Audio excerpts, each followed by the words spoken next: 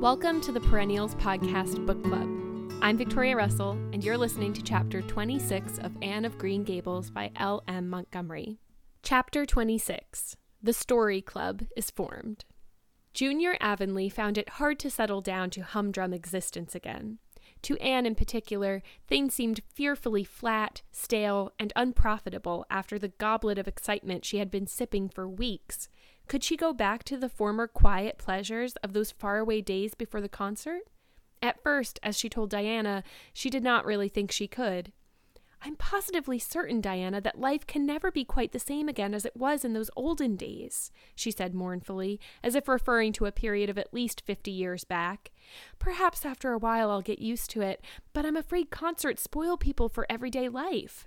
I suppose that is why Marilla disapproves of them. Marilla is such a sensible woman. It must be a great deal better to be sensible.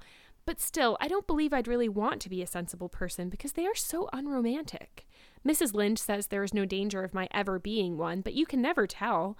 I feel just now that I may grow up to be sensible yet, but perhaps that is only because I'm tired. I simply couldn't sleep last night for ever so long. I just lay awake and imagined the concert over and over again. That's one splendid thing about such affairs. It's so lovely to look back to them." Eventually, however, Avonlea School slipped back into its old groove and took up its old interests. To be sure, the concert left traces. Ruby Gillis and Emma White, who had quarreled over a point of precedence in their platform seats, no longer sat at the same desk, and a promising friendship of 3 years was broken up. Josie Pye and Julia Bell did not speak for 3 months because Josie Pye had told Bessie Wright that Julia Bell's bow, when she got up to recite, made her think of a chicken jerking its head, and Bessie told Julia. None of the Sloanes would have any dealings with the Bells because the Bells had declared that the Sloanes had too much to do in the program, and the Sloanes had retorted that the Bells were not capable of doing the little they had to do properly. Finally, Charlie Sloane fought Moody Spurgeon McPherson because Moody Spurgeon had said that Anne Shirley put on airs about her recitations, and Moody Spurgeon was licked.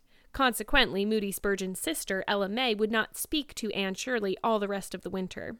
With the exception of these trifling frictions, work in Miss Stacy's little kingdom went on with regularity and smoothness. The winter weeks slipped by. It was an unusually mild winter, with so little snow that Anne and Diana could go to school nearly every day by way of the Birch Path. On Anne's birthday, they were tripping lightly down it, keeping eyes and ears alert amid all their chatter, for Miss Stacy had told them that they must soon write a composition on a winter's walk in the woods, and it behooved them to be observant. "Just think, Diana, I'm 13 years old today," remarked Anne in an awed voice. "I can scarcely realize that I'm in my teens. When I woke this morning, it seemed to me that everything must be different. You've been 13 for a month, so I suppose it doesn't seem such a novelty to you as it does to me. It makes life seem so much more interesting. In 2 more years, I'll be really grown up. It's a great comfort to think that I'll be able to use big words then without being laughed at." "Ruby Gillis says she means to have a beau as soon as she's 15, said Diana. "Ruby Gillis thinks of nothing but beaux," said Anne disdainfully. "She's actually delighted when anyone writes her name up in a take notice for all she pretends to be so mad. But I'm afraid that is an uncharitable speech. Mrs. Allen says we should never make uncharitable speeches, but they do slip out so often before you think, don't they? I simply can't talk about Josie Pye without making an uncharitable speech, so I never mention her at all. You may have noticed that. I'm trying to be as much like Mrs. Allen as I possibly can, for I think she's perfect. Mr. Allen thinks so too. Mrs. Lynde says he just worships the ground she treads on, and she doesn't really think it right for a minister to set his affections so much on a mortal being. But then, Diana, even ministers are human and have their besetting sins just like everybody else. I had such an interesting talk with Mrs. Allen about besetting sins last Sunday afternoon. There are just a few things it's proper to talk about on Sundays, and that is one of them. My besetting sin is imagining too much and forgetting my duties. I'm striving very hard to overcome it, and now that I'm really 13, perhaps I'll get on better." "In 4 more years, we'll be able to put our hair up," said Diana. "Alice Bell is only 16, and she is wearing hers up, but I think that's ridiculous. I shall wait until I'm 17. "If I had Alice Bell's crooked nose," said Anne decidedly, "I wouldn't. But there, I won't say what I was going to because it was extremely uncharitable. Besides, I was comparing it with my own nose, and that's vanity. I'm afraid I think too much about my nose, ever since I heard that compliment about it long ago. It really is a great comfort to me. Oh, Diana, look, there's a rabbit. That's something to remember for our woods composition. I really think the woods are just as lovely in winter as in summer. They're so white and still, as if they were asleep and dreaming pretty dreams." "I won't mind writing that composition when its time comes," sighed Diana. "I can manage to write about the woods, but the one we're to hand in Monday is terrible. The idea of Miss Stacy telling us to write a story out of our own heads." "Why, it's as easy as wink," said Anne. "It's easy for you because you have an imagination," retorted Diana. "But what would you do if you had been born without one? I suppose you have your composition all done?" Anne nodded, trying hard not to look virtuously complacent and failing miserably. "I wrote it last Monday evening. It's called The Jealous Rival, or In Death Not Divided. I read it to Marilla, and she said it was stuff and nonsense. Then I read it to Matthew, and he said it was fine. That is the kind of critic I like. It's a sad, sweet story. I just cried like a child while I was writing it. It's about two beautiful maidens called Cordelia Montmorency and Geraldine Seymour, who lived in the same village and were devotedly attached to each other. Cordelia was a regal brunette with a coronet of midnight hair and duskly flashing eyes. Geraldine was a queenly blonde with hair like spun gold and velvety purple eyes." "I never saw anybody with purple eyes," said Diana dubiously. "Neither did I just imagined them. I wanted something out of the common. Geraldine had an alabaster brow, too. I found out what an alabaster brow is. That is one of the advantages of being 13. You know so much more than you did when you were only 12. "Well, what became of Cordelia and Geraldine?" asked Diana, who was beginning to feel rather interested in their fate. "They grew in beauty side by side until they were 16. Then Bertram DeVere came to their native village and fell in love with the fair Geraldine. He saved her life when her horse ran away with her in a carriage, and she fainted in his arms, and he carried her home 3 miles, because you understand the carriage was all smashed up. I found it rather hard to imagine the proposal because I had no experience to go by. I asked Ruby Gillis if she knew anything about how men proposed, because I thought she'd likely be an authority on the subject, having so many sisters married. Ruby told me she was hid in the hall pantry when Malcolm Andrews proposed to her sister Susan. She said Malcolm told Susan that his dad had given him the farm in his own name, and then said, 'What do you say, darling pet, if we get hitched this fall?' And Susan said, 'Yes, no, I don't know, let me see.' And there they were, engaged as quick as that. But I didn't think that sort of a proposal was a very romantic one, so in the end I had to imagine it out as well as I could. I made it very flowery and poetical, and Bertram went on his knees, although Ruby Gillis says it isn't done nowadays. Geraldine accepted him in a speech a page long. I can tell you I took a lot of trouble with that speech. I rewrote it 5 times, and I look upon it as my masterpiece. Bertram gave her a diamond ring and a ruby necklace and told her they would go to Europe for a wedding tour, for he was immensely wealthy. But then, alas, shadows began to darken over their path. Cordelia was secretly in love with Bertram herself, and when Geraldine told her about the engagement, she was simply furious, especially when she saw the necklace and the diamond ring. All her affection for Geraldine turned to bitter hate, and she vowed that she should never marry Bertram. But she pretended to be Geraldine's friend, the same as ever. One evening they were standing on the bridge over a rushing turbulent stream, and Cordelia, thinking they were alone, pushed Geraldine over the brink with a wild, mocking ha-ha-ha. But Bertram saw it all, and he at once plunged into the current, exclaiming, 'I will save thee, my peerless Geraldine.' But alas, he had forgotten he couldn't swim, and they were both drowned, clasped in each other's arms. Their bodies were washed ashore soon afterwards. They were buried in the one grave, and their funeral was most imposing, Diana. It's so much more romantic to end a story with a funeral than a wedding. As for Cordelia, she went insane with remorse and was shut up in a lunatic asylum. I thought that was a poetical retribution for her crime." "How perfectly lovely," sighed Diana, who belonged to Matthew's school of critics. "I don't see how you can make up such thrilling things out of your own head, Anne. I wish my imagination was as good as yours." "It would be if you'd only cultivate it," said Anne cheeringly. "I've just thought of a plan, Diana. Let you and I have a story club all our own and write stories for practice. I'll help you along until you can do them by yourself. You ought to cultivate your imagination, you know. Miss Stacy says so. Only we must take the right way. I told her about the haunted wood, but she said we went the wrong way about it in that." This was how the story club came into existence. It was limited to Diana and Anne at first, but soon it was extended to include Jane Andrews and Ruby Gillis and 1 or 2 others who felt that their imaginations needed cultivating. No boys were allowed in it, although Ruby Gillis opined that their admission would make it more exciting, and each member had to produce 1 story a week. It's extremely interesting, Anne told Marilla. Each girl has to read her story out loud, and then we talk it over. We are going to keep them all sacredly and have them to read to our descendants. We each write under a nom de plume. Mine is Rosamond Montmorency. All the girls do pretty well. Ruby Gillis is rather sentimental. She puts too much love-making into her stories, and you know too much is worse than too little. Jane never puts any because she says it makes her feel so silly when she has to read it out loud. Jane's stories are extremely sensible. Then Diana puts too many murders into hers. She says most of the time she doesn't know what to do with the people, so she kills them off to get rid of them. I mostly always have to tell them what to write about, but that isn't hard, for I have millions of ideas. I think this story writing business is the foolishest yet, scoffed Marilla. You'll get a pack of nonsense into your heads and waste time that should be put on your lessons. Reading stories is bad enough, but writing them is worse. But we're so careful to put a moral into them all, Marilla, explained Anne. I insist upon that. All the good people are rewarded and all the bad ones are suitably punished. I'm sure that must have a wholesome effect. The moral is the great thing. Mr. Allen says so. I read one of my stories to him and Mrs. Allen, and they both agreed that the moral was excellent, only they laughed in the wrong places. I like it better when people cry. Jane and Ruby almost always cry when I come to the pathetic parts. Diana wrote her Aunt Josephine about our club, and her Aunt Josephine wrote back that we were to send her some of our stories. So we copied out 4 of our very best and sent them. Miss Josephine Barry wrote back that she had never read anything so amusing in her life. That kind of puzzled us because the stories were all very pathetic and almost everybody died. But I'm glad Miss Barry liked them. It shows our club is doing some good in the world. Mrs. Allen says that ought to be our object in everything. I do really try to make it my object, but I forget so often when I'm having fun.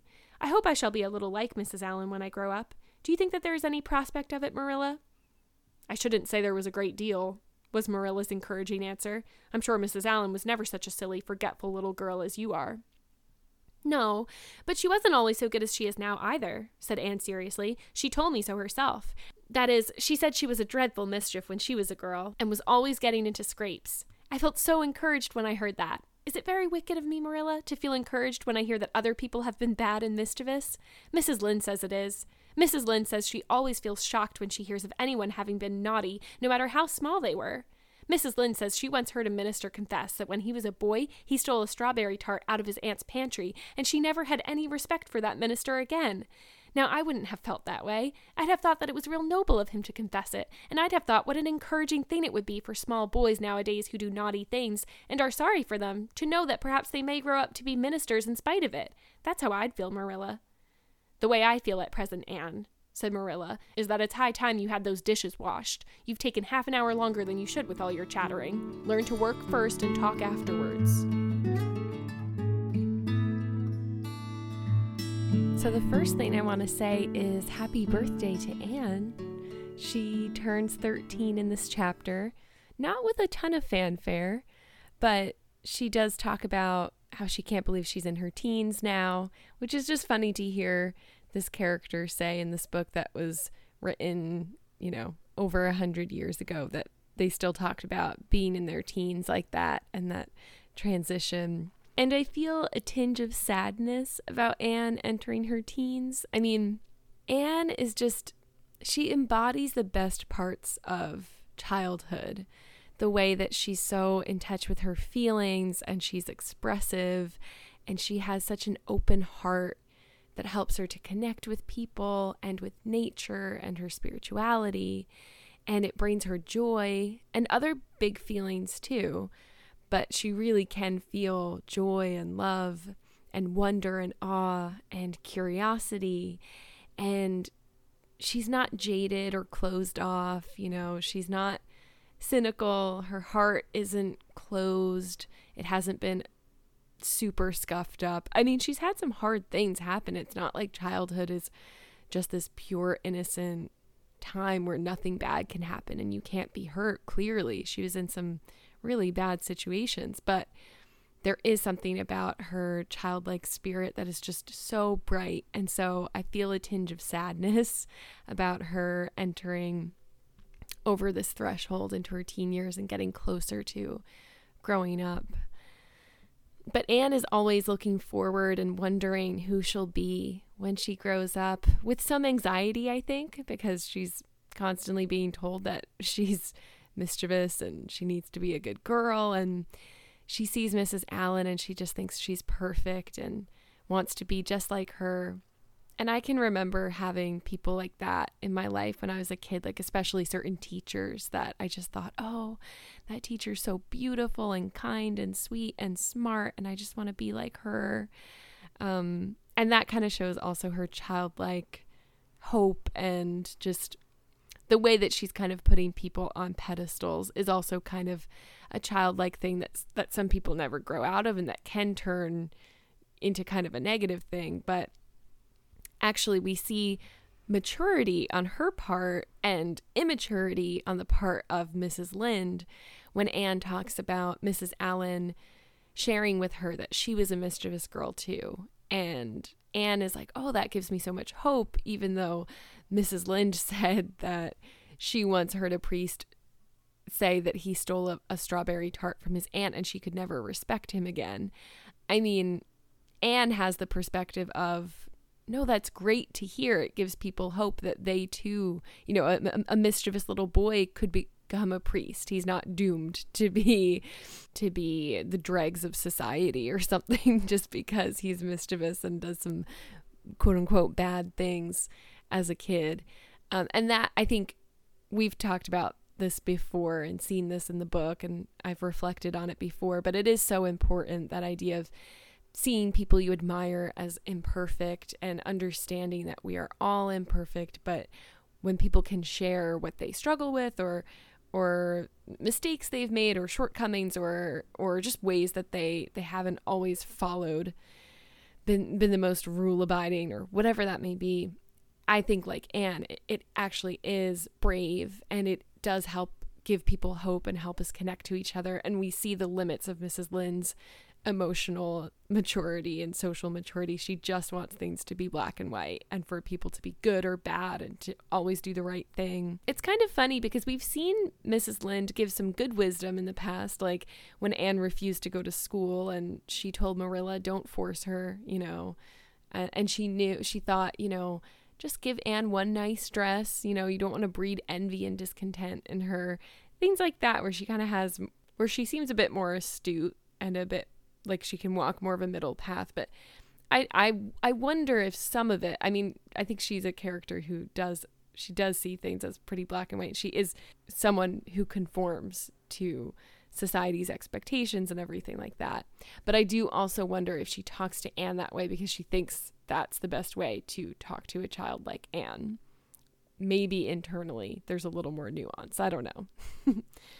And it's interesting because Mrs. Allen comes up when Anne and Diana are starting to talk about their schoolmate, Ruby Gillis, and Anne says something uncharitable and stops herself and says, oh, I'm trying to be like Mrs. Allen and to not be uncharitable in my speech, or we might say gossip, And she says, this is why I've just stopped talking about Josie Pye, because I can't say a single nice thing. I thought that was so funny. And I think this is something, again, that is very timeless. This idea that gossip and maybe talking poorly about other people is something that humans do a lot to bond with each other, and also just for entertainment. I think people love to spill the tea. People love to get the juice, like we really love stories, and we try to bond with each other by talking about other people. I've heard some interesting things in the past about kind of the positive function of gossip, but overall, I've heard Brene Brown talk about how gossip is actually pretty destructive, how it corrodes trust, because when you say something mean about Ruby Gillis, to Jane Andrews, then Jane Andrews is going to wonder if you're saying something mean about her to Ruby Gillis, like if you're talking about people behind their backs to others, then people are going to wonder if you're talking about them as well, and vice versa.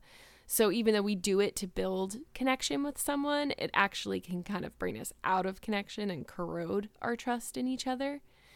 And what I find interesting is that this story club is a way for these girls to connect over stories and to express themselves and to get to know each other and build some trust in a way that isn't destructive. It's creative. It's not about putting down Josie Pye or Ruby Gillis. It's about telling stories that aren't going to hurt people and they're not talking badly about others. They're not telling mean stories. It's also a great example of Anne's growth mindset that I think we've also talked about before.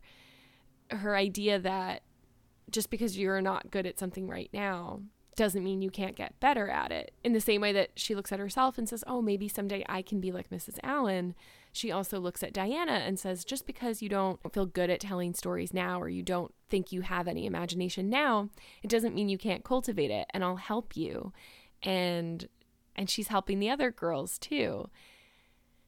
And I think that's a really beautiful expression of Anne's, again, her maturity to see that we are not just fixed. We don't just pop out one way like Mrs. Lynde is seeing it. You pop out, you're a kid who steals a strawberry tart, well, then you will be a thief forever. You can never be a priest and have my respect. I mean, that's crazy. It's such a harmful way of thinking. And Anne, on the other hand, has this hope and this optimism and this belief. And I love that the girls have this space where they can express themselves and be creative and work on their writing. And I'm sad for any boys who do love stories too and want to be creative and express themselves and aren't allowed in the club. But I also see how in this patriarchal society, the girls couldn't feel safe, I don't think, to really express themselves. If the boys were there, I think they would feel more self-conscious. And so I'm glad that they have this space where they can explore together and tap into their imaginations. And I'm glad that Miss Stacy approves of imagination and encourages that as well. And so I think when Anne is worried about what sort of adult she'll be, I think the seeds are right there. Her character and her heart are good.